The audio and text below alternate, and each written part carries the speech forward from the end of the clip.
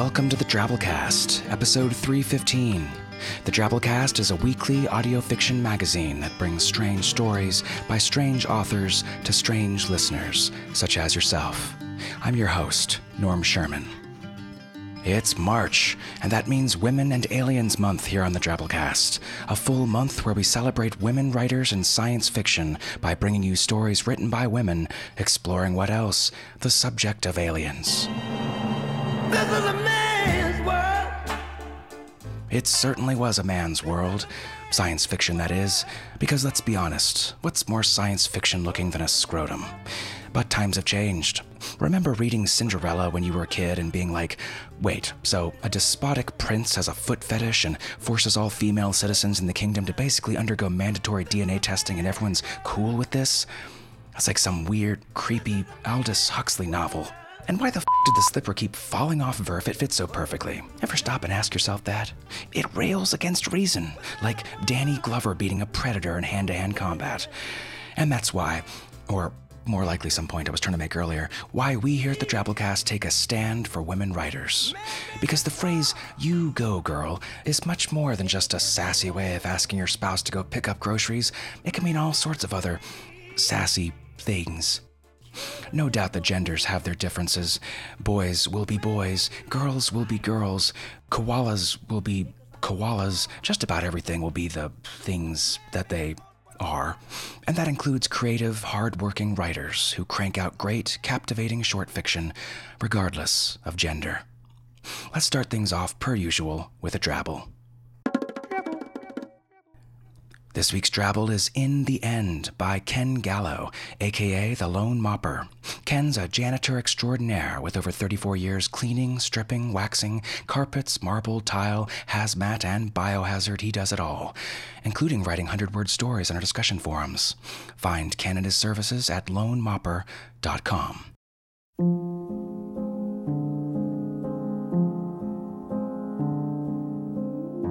Tom sat at the counter while the controversy swirled around him. Emissaries, marauders, warlords, raiders, real estate agents. The shouts filled the room. "What's up?" Tom asked Becky, the waitress. Debating another alien abduction, Becky replied. More sheep from Ernie's?" Tom asked. No, now they took Ernie," she said with a nod to the man standing in the corner, oddly shifting from one foot to the other. Staring at Ernie, Tom cleared his throat and announced, "They are looking for our political leaders." "What makes you so sure?" asked Becky. Why else would each abduction start with an anal probe?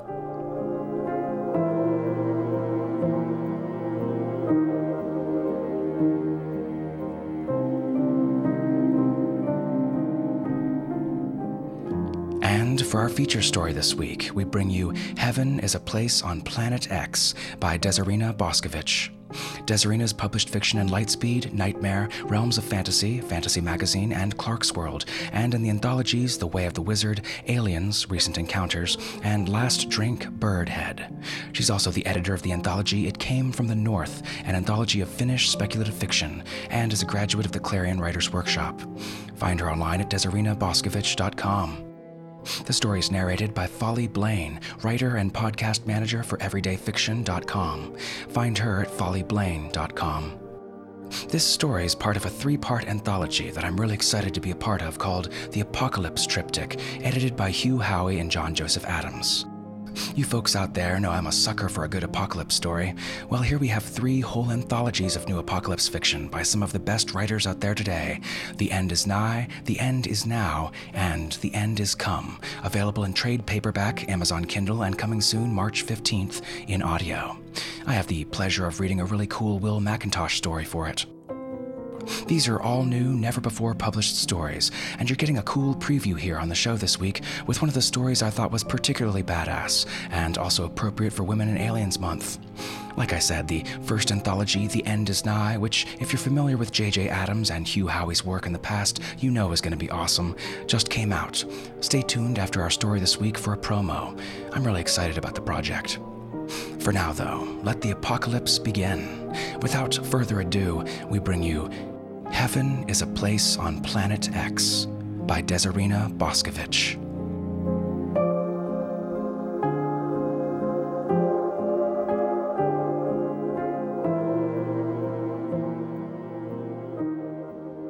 It was 8:34 p.m. on a Tuesday, and it was almost the end of the world. Actually, the world was expected to end on Friday, at precisely 5 p.m. Eastern Daylight Time. This was not a forecast or a projection. It was more like an appointment. On Friday at 5 p.m. Eastern, 1,000 high-powered laser cannons would fire simultaneously from their hidden positions in outer space, instantly reducing planet Earth to vapor and ash. At the exact same moment, the consciousness of every living human being would manifest itself on planet Zirconia. This planet was located 1 trillion light-years away in a far-flung region of the universe Earth's scientists had not yet glimpsed. There, on Planet X, humanity would find themselves in fresh bodies, remade vessels. These reincarnations would live eternally in a world of infinite luxury. At least, that's what the aliens claimed. They'd arrived 2 weeks ago. They'd been rather vague on the subject of their origins. Apparently they came from all over, and they'd been traveling a while. They'd spent more time in the dark, empty places between stars than we could possibly imagine. They'd been staring into the endless void since before we were finger-painting on the solid walls of caves. Through human mouthpieces, the aliens communicated their expectations. There would be no end-of-the-world parties, no apocalyptic adventures, no doomsday loss of decorum. There would be no orgies, no mass suicides. Directive: continue about your business, human citizen. Wait patiently for the appointed day. Shop, work, eat, sleep. Stick to routine. And stay calm. This mandate came with teeth. The aliens suggested that 1 out of every 1,000 humans on Earth be appointed to the noble task of enforcing. They left the details to our local governments. When Italy, France, Switzerland, and Mexico formed a coalition protesting this tyrannical treatment, their heads of state were promptly vaporized on the spot. After that, no one resisted. As directed, local governments staged lotteries, 1 in 1,000. Of course, my number came up. It always does. It was 8:34 p.m. on Tuesday. I sat at the bar, running my fingertips across the polished wood, sipping whiskey that burned like fire all the way down. This was typical behavior for a Tuesday evening. I was in the clear. Across the bar sat a frumpy middle-aged white guy in a neon sweater vest, tossing me dirty looks. Finally he stood up, strode over, and slammed his glass in the bar beside me. "Lady, you must feel like a real hero," he hissed. "You must be really proud." "I don't know what you mean, sir," I said, taking another measured sip. "You know exactly what I mean." He gestured to the standard-issue ray gun. We called them misters, hanging at my waist. "Well, why don't you try using your words?" "You're a traitor, that's what I mean. A murderer. Killing your own kind. You people make me sick." I said, nodding. I'd gotten used to this kind of thing. "And I'll tell you what else. If there is a paradise on Planet X, I sure wouldn't want to share it with the likes of you." A tense silence had fallen over the bar. The other patrons were listening, observing with a kind of desperate curiosity. They wanted to know if I was going to enforce him, of course. I didn't see any reason to. A pissed-off guy from Brooklyn insulting some random woman at the bar was the very definition of business as usual. "Go fuck yourself, you self-righteous piece of shit," I said, and turned back to my drink. A group of kids trooped into the bar. It was a regulars' bar, filled with old-timers quietly mourning the world's slow decline and their own gradual loss of hope. It had been that way for a long time, long before the aliens arrived. These kids were out of their element, but too drunk to notice. There were 6 or 7 of them, white kids, the girls so young they looked like children, dressed in their spangled thrift store finds, their gladiator sandals and embroidered leather cowboy boots. They gulped PBR and downed double shots. They were celebrating a wedding. The bride pulled the groom up onto a table, and they began to dance. The wedding party cheered them on while the rest of the patrons looked on in disapproval. It was not that kind of bar. "Just married, huh?"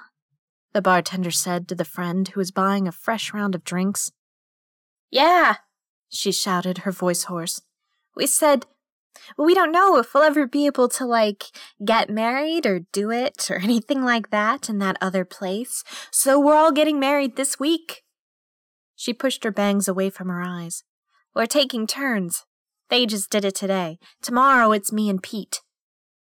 I pulled out my mister and enforced them all. After that, the bar was much quieter. The frumpy white guy spit on me and walked out. I sipped my drink and watched the door, waiting for Sarah Grace. Sarah Grace was a nursing student at Columbia. She'd been raised in the suburbs of some sleepy Minnesota town. She hated New York. We'd been assigned to each other randomly like everyone else. It was part of the deal. All enforcers had a partner. That way, if anyone got squeamish, there was always someone to do the deed. Sarah Grace was dressed in a pink cardigan, khaki slacks, and kitten heels. Her blonde hair was tied away from her face with a silk polka-dotted scarf. Her mister hung at her waist.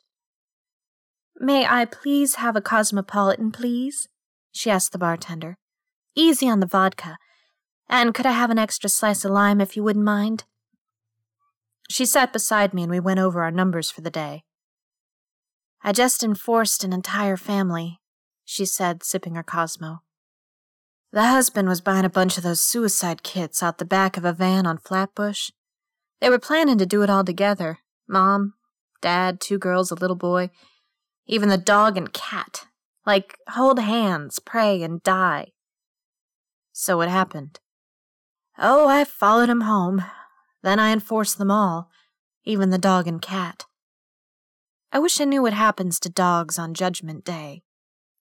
I wish you would stop calling it that. Sorry, just a reflex from Bible school.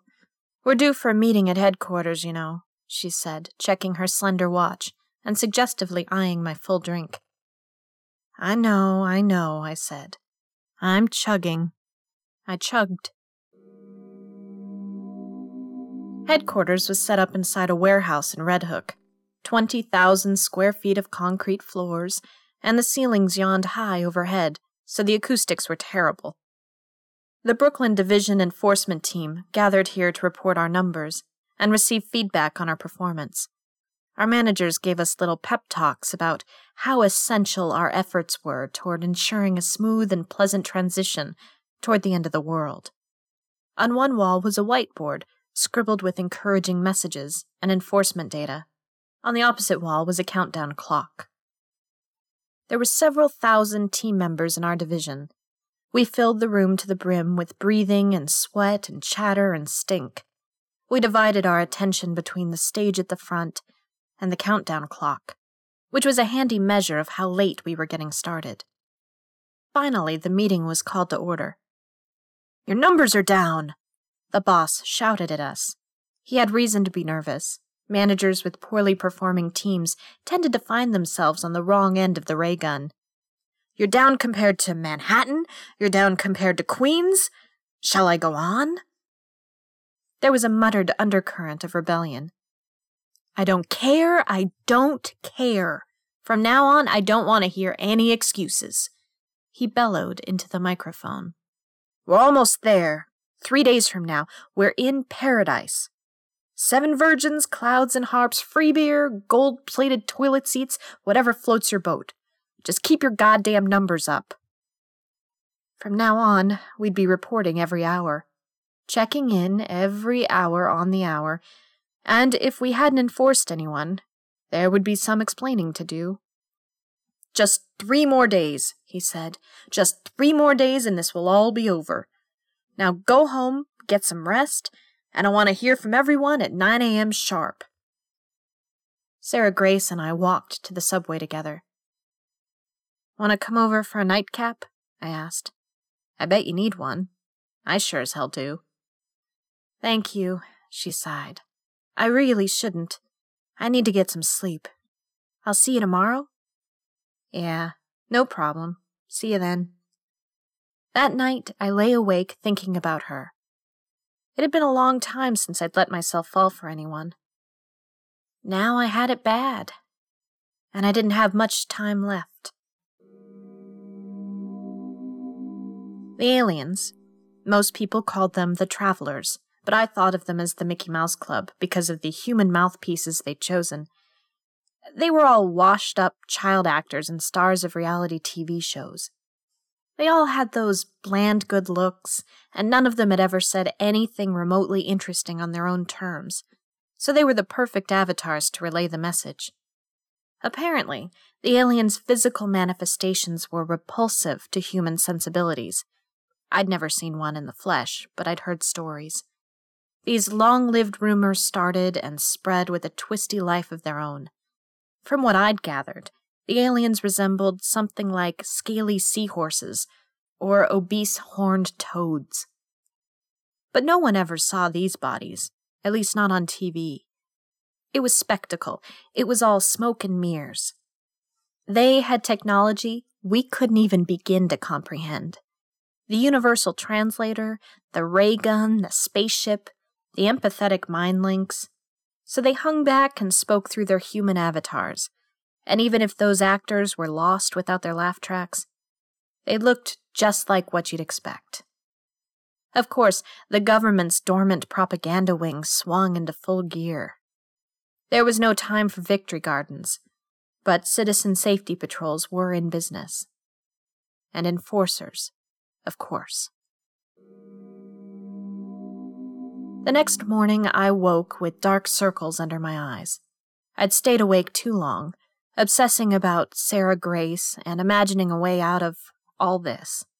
As far as I could tell, there was none. I showered, made myself presentable, and headed to the nearby diner where Sarah Grace and I met for breakfast every morning. The local clientele was pretty depleted, so service was fast, and we always got our waffles for free. Sarah Grace was late. Maybe she'd had a rough night, too. I was sitting there sipping my coffee when a guy I'd never seen before strolled in. He was tall and craggy, wearing tight blue jeans, cowboy boots, and a leather jacket that had seen better days. He obviously hadn't encountered the inside of a barber shop in some time. He slid into a booth and ordered the number 5. My first check-in was in 32 minutes, and I hadn't enforced anyone yet, so I went over to see what was up. You mind? I asked. Not at all, he boomed, and I slid into the booth across from him. He stank of cigarettes in the open road. So what brings you to the neighborhood? I asked idly, taking one of his sugar packets and dumping it into my own coffee. He laughed, a big laugh that filled the diner. The other patrons glanced over, then quickly averted their eyes. I stick out that much, do I? He said. Like a sore thumb, I bet. I shrugged in a noncommittal way. Hey, I said. I'm sure I'd stick out in your hometown, too. That you would, he agreed. Well, it's kind of a funny story. I'm from Oklahoma, you see. Place called Muskogee. You probably wouldn't have heard of it. Anyway, spent most of my life working on a warehouse floor stacking crates. Got married, got divorced, got married again, divorced again. Had a couple of kids. Always one thing or another. I went on this road trip when I was real young. A couple of buddies and me, right before Susie, that's my first wife, got knocked up. After that, you know, life happens. So when the news came down, I figured, it's now or never, right? Quit the job, bought a Harley, hit the road. I wondered idly how he'd made it this far. Sounded as if the team in Muskogee was slacking off. He told me about his trip, and I listened. His eyes shone as he described the breathtaking vastness of the Grand Canyon, the stunning beauty of the Nebraska plains, the St. Louis Arch, that gateway to the west, the mist hanging spectral and ghostly over the Smoky Mountains, and the twisting narrow roads winding their way through the foothills, the Carolina Low Country, the sun rising like a tangerine over the glittering ocean, and the Outer Banks. "It's been a life-changing experience," he said, mist in his eyes. "I'll tell you what. I just wish I had more time." "I think we all do," I said. I let him finish his breakfast and pay his check. He'd made it this far, and I still had a few minutes before my first check-in. It was the least I could do. I enforced him on my way out the door. "Epic road trip?" Sarah Grace asked. We'd developed a sixth sense for these kinds of things. "Yeah. I always wanted to go to Newfoundland," she said, "and see the whales. A blue whale. Can you imagine this vast, majestic creature? It feels so small, but at the same time so meaningful, to be part of all of this." "Yeah, it's a trip, all right." We both dialed the number and checked in. She had enforced someone on the way over, so we were in the clear. "You know what I was thinking," Sarah Grace said, "and this just sort of occurred to me, but isn't it kind of funny how we're basically getting rid of all the people who want to ask questions, who don't follow directions, who, have, a mind of their own? Weeding out the troublemakers." "Exactly." "Yeah, it's funny, all right," I said. "Sarah Grace, I know you were raised in Bible school and all that shit." "You were, too." "Yeah, I know.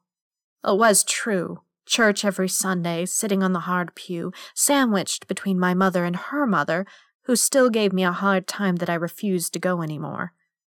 "So, when did you start thinking, this whole God thing, maybe it's all made up? Maybe there's no such place as heaven or hell, except for the one we managed to make for ourselves here on Earth?" "I don't know, actually," she said, uncomfortable. "I guess I'm just not sure." Part of her, I think, still believed in all that, baby Jesus, right and wrong, redemption and faith. And crucially, she still believed that whatever long look or tense moment or charged laugh we shared was just circumstance, just the pressure of surfing the harshest days in history and being the most hated people alive. Because she wasn't raised that way, and maybe it wouldn't be right. Neither was I. But I'd given up on all that a long time ago. It was 2:11 p.m. on Wednesday. We took a long walk through Prospect Park. It was a good place to find people who'd given up. A man lying on his back in the grass looked like a good candidate. He was dressed in slacks and a button-down, hands interwoven behind his head, as he stared up at the blue skies and the rustling leaves. His shoes and socks lay haphazardly beside him. We sat down. "Hello," he said without looking at us, still staring up at the sky. "You must be enforcers. You're probably wondering if I do this every day, or if I'm currently having some kind of nervous break." We didn't say anything. Sometimes it was better to just let them talk. "Well, as a matter of fact," he said with a little chuckle, "I'm a scientist, so I've been overwhelmed with despair for the last 10 years at least. It's all seemed pretty hopeless for a while now." "A scientist? Where do you work?" Sarah Grace asked eagerly. "Columbia," he said. "Physics department. Astronomy, actually." "Columbia? Me too. I'm in the nursing program. Or I was. I had to quit in order to fulfill my enforcing duties." "You know," he said, musing, "it's funny how you guys are the only ones allowed to make those breaks with your former lives. In fact, you were actually forced to. Ever think about that?" "Well," she said, rehearsed. She'd been over all this before. "It may seem that way, and we did have to stop doing our old jobs. But in everything else, we're held to the same strict requirements as the rest of you. No calling up old friends, no making up with old enemies, no visiting family members one last time, no crazy spending sprees, no desperate partying, no out-of-character romances." I felt like her eyes met mine when she said this last part, but I wasn't quite sure. "Interesting," he said. "I'm Paul, by the way." And he shook our hands without sitting up. "Don't let me keep you from your work. I know I look suspicious, but the truth is I've been coming here for years, both day and night. I like to lay in the grass and look up at the sky and think about everything that's out there. It's so endless space, so full of promise and mystery. All the things we just don't know. Now we know a little more, of course, or at least we think we do. But this is my routine, so I like to keep it up. You know, it clears the mind." "What do you mean, at least we think we do?" I asked. "Oh, nothing," he said, and chuckled again. "It's just, my colleagues and I, we've had our telescopes trained at the sky for a long time. A long time. A lot of telescopes. If someone was out there, if those laser cannons were out there, I think we would have seen them. Maybe, you know? But governments don't listen to scientists. They never have, and like I said, there are a lot of things we just don't know. Like how it's possible that billions of souls could instantly be transported to another location within our physical plane. That would seem to defy the laws of physics. But there's always more. If we know one thing, it's that there's always more." "Do you believe in God, Paul?" Sarah Grace asked. He brushed away the wispy brown hair from his receding hairline. "I'm not really sure," he said after a long pause. "I can't 100% rule out the existence of a deity. I would say, at this point, that it strikes me as a very low possibility." She said. She was thinking deeply about all this. I was thinking about the empty skies. "We should probably keep moving," I said. "Next check-in is in 23 minutes. Sarah Grace was wrong, though. We weren't like everyone else. Everyone else was supposed to go about their business, pretending like the end of the world wasn't right around the corner. But for us, it was the opposite. It was all we thought about, day and night, because the only way that we could do what we were doing, the obscene, revolting, monstrous thing we were doing, was to remind ourselves constantly that this was not real life. None of this had anything to do with reality. For us, life as we knew it was already over. The end was nigh, except it had already come and gone. Otherwise, it was too terrible. You couldn't live with that kind of thing, that horror, that brutality, that inhumanity. You had to disconnect. You had to turn off. And another thing, too. Everyone else was supposed to maintain their same old routines, see the same people, say the same things. But thanks to some random lottery, the two of us, people who never would have had any particular reason to meet, we'd been thrown together into the most intense experience of our lives. So for us, everything had changed. And they were the ones who changed it. Last week, which seemed like another lifetime, when the enforcing first began, we'd each had our own kind of breakdown. For Sarah Grace, it was when she enforced a 19-year-old girl who'd showed up in the city looking for her mother. The girl had been put up for adoption as an infant, had never met her biological mom, and now she was afraid she'd never have the chance. "What if I get to the paradise planet and everyone looks different? We're all in different bodies, we all have amnesia, whatever. Nothing is the same. I'll never find her. I just had to take a chance," she'd said.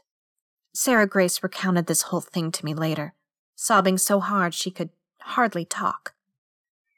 "Maybe," the girl had said, "maybe all this time she's been wondering about me, too. What happened to me, how I look, how I grew up. All I have is her name.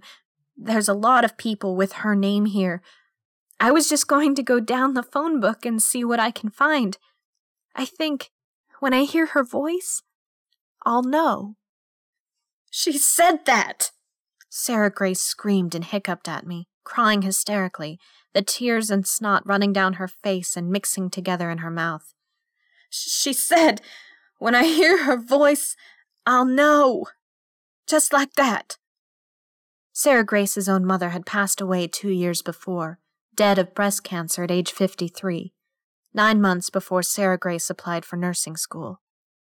This meant one of two things. The first possibility was that Sarah Grace's mother would never make it to planet Zirconia, because only those who were alive and breathing at the moment of transition, the moment the laser cannons fired, would be reincarnated in this distant place. The second possibility was that she was already on Planet X, that all our lost loved ones from eon after eon were already there, that they'd gone before us to prepare the way, and would be there to greet us when we arrived. The aliens had been somewhat unclear on this point, perhaps intentionally. All we could do was wait and see. For me, the breakdown was when I had a talk with my brother. He told me he was going to North Carolina. His ex-wife lived there now, with their kid, who was only 3. She'd moved back there to be near her family when the marriage fell apart. My brother kept saying maybe he should have tried harder. Maybe they should have tried harder. Maybe they could have made it work. In the face of everything. Whatever stupid arguments they'd had. Those just didn't really matter anymore, did they? She was the love of his life. She'd always been. And that was his son. And if these were the last days of his life on Earth, he was going to spend it with the two of them. He cried as he told me this, and I cried too. I should have enforced him. But I couldn't. How could I? My own brother? I should have called for backup. I should have called Sarah Grace. But I didn't. On the off-fucking chance that there was a paradise planet, I wanted to spend eternity there with my brother, and his wife, and their kid. So I let him go. Other people's brothers weren't so lucky, and that's how I knew that no one was actually headed to paradise. Because if there is a heaven, that's not how it works. I stood on the Brooklyn Bridge for a long time after that, staring off into the distance. I stood there with the wind in my face and the roar and groan and exhaust of traffic to my back. It was chaotic, loud. The water yawned hungrily below. The reason I couldn't enforce my brother was the same reason I couldn't jump. Some ragged, wild-eyed guy showed up after a while and stood beside me. We were quiet, companions in misery. "You know what I think is funny?" he said after a while. "What's that?" "All these bridges, all these tall buildings, all these train tracks. So inviting." "What do you mean?" "They never even tried to make it difficult. It's like all along they've just been saying, 'Go ahead, we dare you.' I guess I don't understand. They said, 'Don't do this, don't do that.' But somehow, I don't know, I get the feeling I'm doing them a favor. Anyway, sister, good luck to you, wherever you end up." He jumped and disappeared into the waves below. When I was a kid, my grandma used to say, "Cassie, if all your friends jumped off the Brooklyn Bridge, would you do it too?" I know, everyone's grandparents said that. Sometimes our parents said it as well, echoing the lectures they'd been hearing since childhood themselves. You have to think for yourself. That's what it meant. Someone has to stand up. Someone has to refuse to follow the crowd. I didn't jump. I didn't do it too. Instead, I went home and sat in the bath and drank until I couldn't see straight. The next day at headquarters, they handed out thousands of bottles of Xanax. After that, it all got a whole lot easier. It was 9:17 p.m. on Wednesday, almost the end of the world. We met at headquarters to go over the numbers. We'd had an okay day, but our stats were still down. Everyone's stats were down. What I thought, and maybe what a lot of people thought, although no one said it aloud, is that maybe the reason our numbers were down was that we'd already enforced so many people. And of course, plenty of people had decided to off themselves. The daring ones, the impulsive ones, the yearning ones, the emotionally unstable ones. They were all gone. The ones who were willing to hold out for paradise, they were the only ones left. The streets felt awfully empty. 11:02 a.m. on Thursday. We enforced a lady euthanizing her 6 cats, just in case. We enforced a florist standing in the street in front of his shop, liquidating all his stock by handing out flowers to anyone who passed. We enforced an old couple, 2 women sitting side by side and hand in hand on the steps of a church, praying for mercy and grace for themselves and everyone they knew. 2:47 p.m. on Thursday. We enforced a young man scattering his father's ashes. We enforced a young woman taking a dive into the East River. We enforced a young couple making love under a bench in the park. And we enforced another young couple locked in a drinking contest. 5:22 p.m. on Thursday. Less than 24 hours to go, Sarah Grace said, and we stood together looking out across the water, watching the sun as it sank toward the Manhattan skyline. It was a beautiful world, she said. This world. It had a lot to offer. Not really, I said. But maybe that was just a tired old pose, that same old cynicism that made it easier not to get hurt. Now that it was ending, I did feel a pang of loss. I just wish we had more time. I think we all do, I said. The sun glared red and glinted off the skyscrapers, and Sarah Grace snuck her tiny hand into mine. That night at headquarters, there was something in the air. Darkness and restlessness and relief and jubilation all mixed together. It was our last nightly meeting. We were almost done. We were almost there. There were long rambling speeches and lots of handoffs of the mic. There were congratulations and thanks all around. There were mid-level city employees and local politicians. All the managers came out on stage and did a dance routine to show their appreciation for our service. There was a low rushing undercurrent of whispers and laughter and mumbling at all times, echoing against the concrete floors and walls like the ocean in a seashell. The room felt hot and sweaty, and it stank of beer and cigarettes and human sweat. Except I could smell Sarah Grace beside me too, and she smelled like eucalyptus and jasmine and herself. They showed us a slideshow with some facts about what we'd accomplished in the past 2 weeks.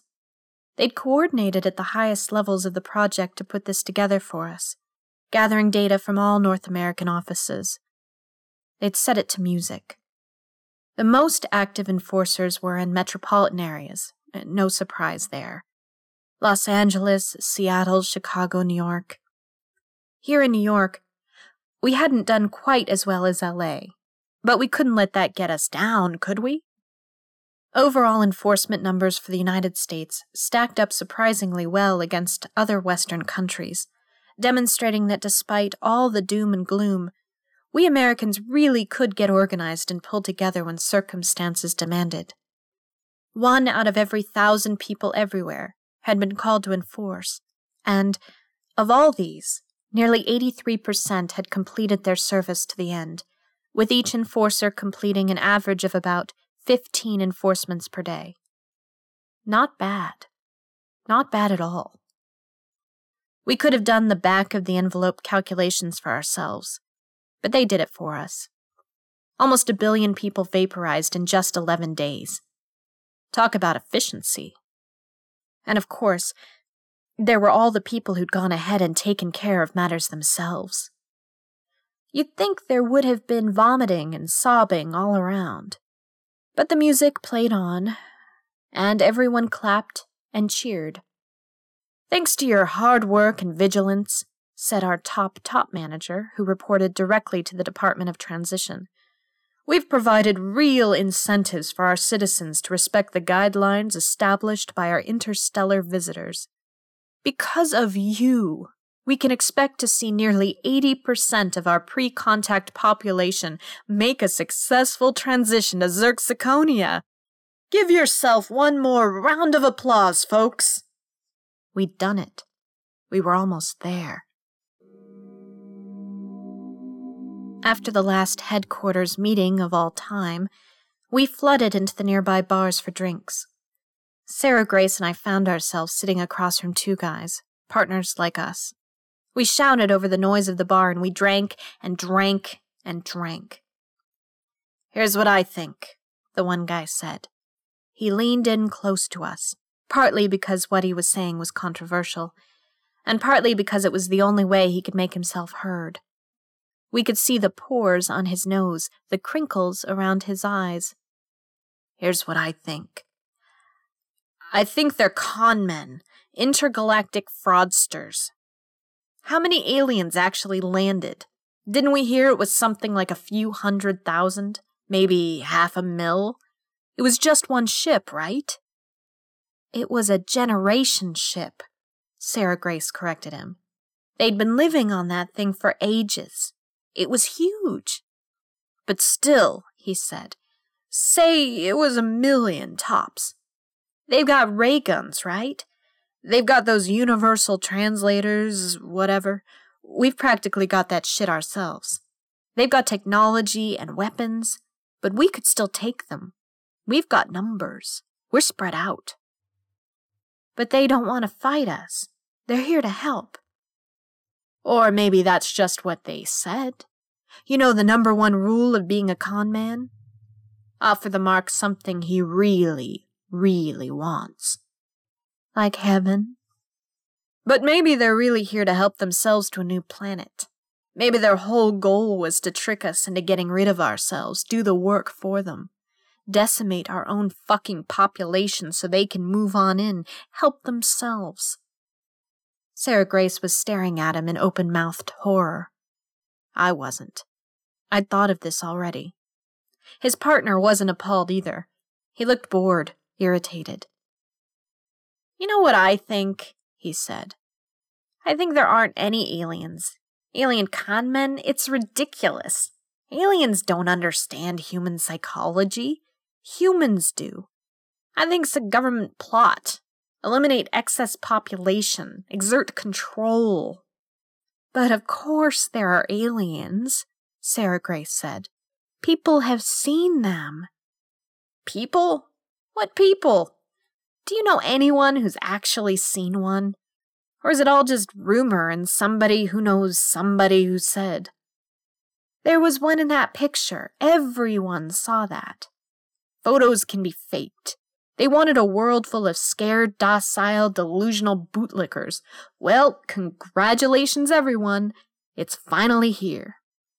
We clinked our glasses and drank.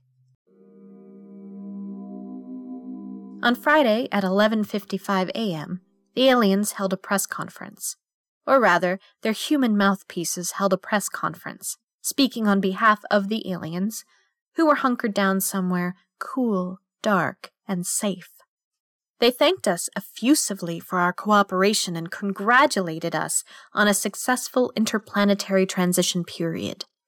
They suggested that at least 30 minutes prior to the appointed hour, all citizens should retreat to their homes, where they should wait calmly and quietly for the final transition to begin. "Congratulations once again," transmitted the human avatar. "There will be no further instructions. This is our final message." The Department of Transition rented a vast convention center where we could spend the final hours. We did our last check-in at 2 p.m., then headed over. They herded us into infinite ballrooms stuffed with big-screen televisions and an endless spread of hors d'oeuvres. Sarah Grace and I found a spot on the sidelines. It was 3:27 p.m., and it was almost the end of the world. Very soon now. We sat on folding chairs and I watched the talking heads on the television babble about the moment to come, and Sarah Grace nibbled at a small plate of cheese and crackers and tried not to throw up. She was still disturbed by last night's conversation. She hadn't slept at all. "I miss my family," she said. "I wish I was home." It went on and on. In other places it was night. The citizens sat in their darkened living rooms with one candle lit. In other places, it was morning. The city streets were as silent and deserted as they'd ever been. From around the world, the video feeds flooded in. Around 4 p.m., the anchors started going off the air. By 4:30 p.m., all the channels were static and the screens went dark. "I need some air," Sarah Grace said. She put her uneaten plate of cheese and crackers on the floor and left it. I'd never seen her do anything like that before. "Come on," she said, and took my hand and dragged me out through the crowded ballroom and into a frigid hallway. We found a secluded spot, a tiny conference room with a table for 8. It was empty. The clock on the wall read 4:39. "It might be fast," I said, looking at it. "Tick-tock, tick-tock." "Or slow," she countered. We sat on the ugly carpet, backs against the wall, out of sight of the glass panels set into the door. "If we get there," she said, "to planet Zerxiconia, do you think we'll recognize each other? Different bodies and all?" "Yes, I like to think so. I guess the real challenge would be finding each other. What if everyone reincarnates on their own private island?" "Be a hell of a lot of private islands. A planet of archipelagos." She giggled. "Oh, well," she said, "I guess we never get as much time as we want, no matter how long it is." She looked at me, long and wistful, and I don't know who started it, but we were kissing hard, gasping for breath, unbuttoning each other's shirts, groping blindly, crying a little, and still kissing and touching as hard as we could, stretched out on the floor beneath the whiteboard, longing for more. I think I knew in my heart of hearts that I could have been anyone, that it didn't matter, that we weren't in love or anything. At least she wasn't in love with me. I just happened to be there. I didn't care. There was a burst and clatter at the door, and we pulled away from each other, quickly, guiltily. The door came swinging open and another enforcer strode in. We licked our lips, wiped our mouths, moved to button our shirts, and she stared at us, her hand moving uncertainly toward the mister hanging at her side. There was a long, tense, unbearable moment. Then she pointed at the clock. It was Friday, and it was 5:13 p.m. We straightened our clothes and followed her out into the hallway where the enforcers were congregating in anguished, heaving clusters around the windows and gesticulating toward the ground below. We could only see their backs, but we could hear the clatter of gunfire, the moan and wail and scream of sirens, the low rumble of tanks. It was 5:15 p.m. on a Friday, and it was almost the end of the world. Almost, but not quite. We still had a long, long way to go.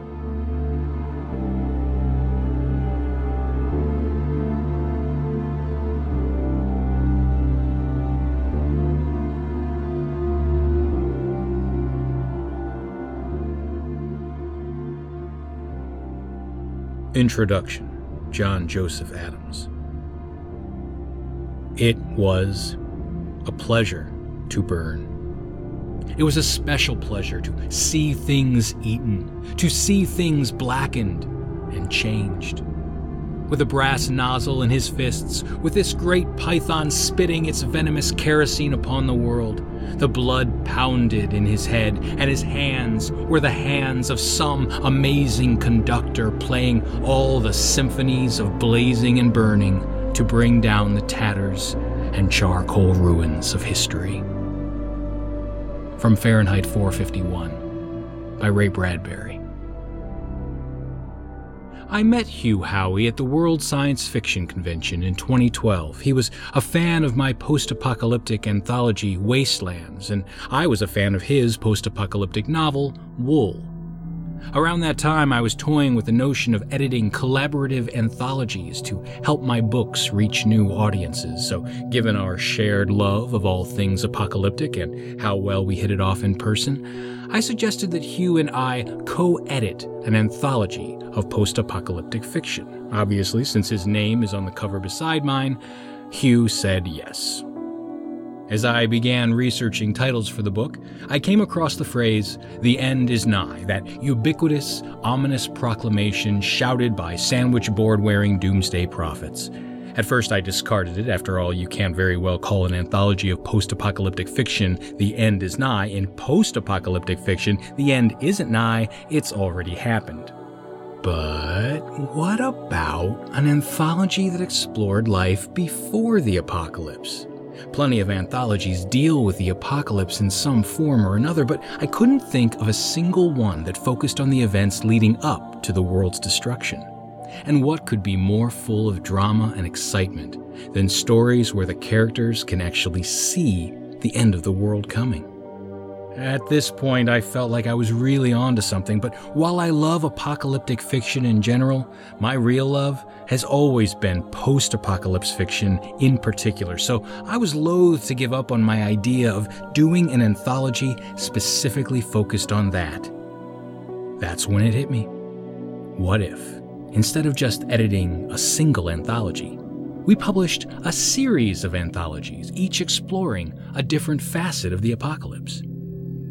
And so, the Apocalypse Triptych was born. Volume 1, The End is Nigh, contains stories that take place just before the apocalypse. Volume 2, The End is Now, will focus on stories that take place during the apocalypse. And Volume 3, The End Has Come, will feature stories that explore life after the apocalypse. But we were not content to merely assemble a triptych of anthologies. We also wanted story triptychs as well. So when we recruited authors for this project, we encouraged them to consider writing not just one story for us, but one story for each volume, and connecting them so that the reader gets a series of mini triptychs within the Apocalypse Triptych. The vast majority of our authors did. So most of the stories that appear in this volume will also have sequels or companion stories in volumes 2 and 3. Each story will stand on its own merits, but if you read all 3 volumes, the idea is that your reading experience will be greater than the sum of its parts.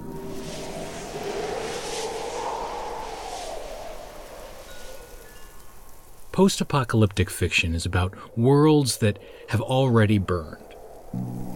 Apocalyptic fiction is about worlds that are burning. The End is Nigh is about the match.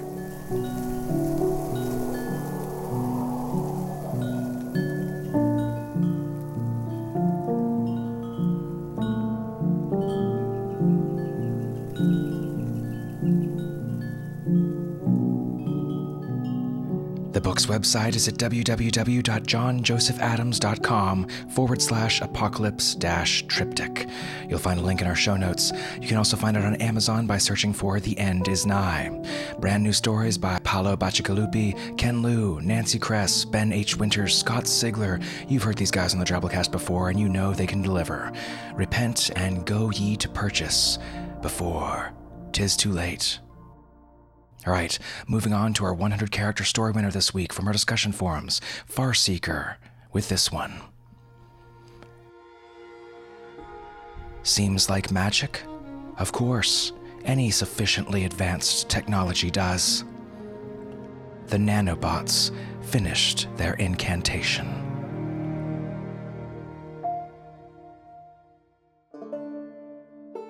Nanobots. When those things finally start popping up, they might as well be magic. I can't even begin to wrap my head around the little things. I like big bots, and I'm not going to lie to you. And you other brothers really should do some self-reflection and start being honest with yourselves. When a girl walks in with an itty-bitty waist and a round thing in your face, you get the impression you're observing a horrible instance of genetic engineering experimentation gone tragically askew, serving to remind us all, perhaps all too late, the horrific and unimaginable consequences of playing God. Follow the Drabblecast on Twitter to get the winners of our contest early each week, along with other fun stuff. We're at the Drabblecast. All right, folks, that's our show this week. Remember, the Drabblecast is produced with a Creative Commons Attribution Non-Commercial No Derivatives license, which means don't change it, don't sell it, but feel free to share it all you like. Special thanks to our awesome episode artist, Mary Matthijs. Find her at amateuritis.deviantart.com. Our program this week was brought to you by managing editor Nathan Lee, our art director Bo Kyer, with additional help from Nikki Drayden, Tom Baker, David Carvin, and David Steffen. We'll see you next week, weirdos. Until then, this is Norm Sherman, reminding you, continue about your business, human citizen. Shop, work, eat, sleep. Stick to the routine, and stay calm. The evening saunters to closing. The waitress turns chairs upside down. Piano player picks up his tip jar and drink, and the bartender shouts last round. An hour ago this place was loaded, and noise filled the room like the smoke, and laughter and curses spilled like booze from a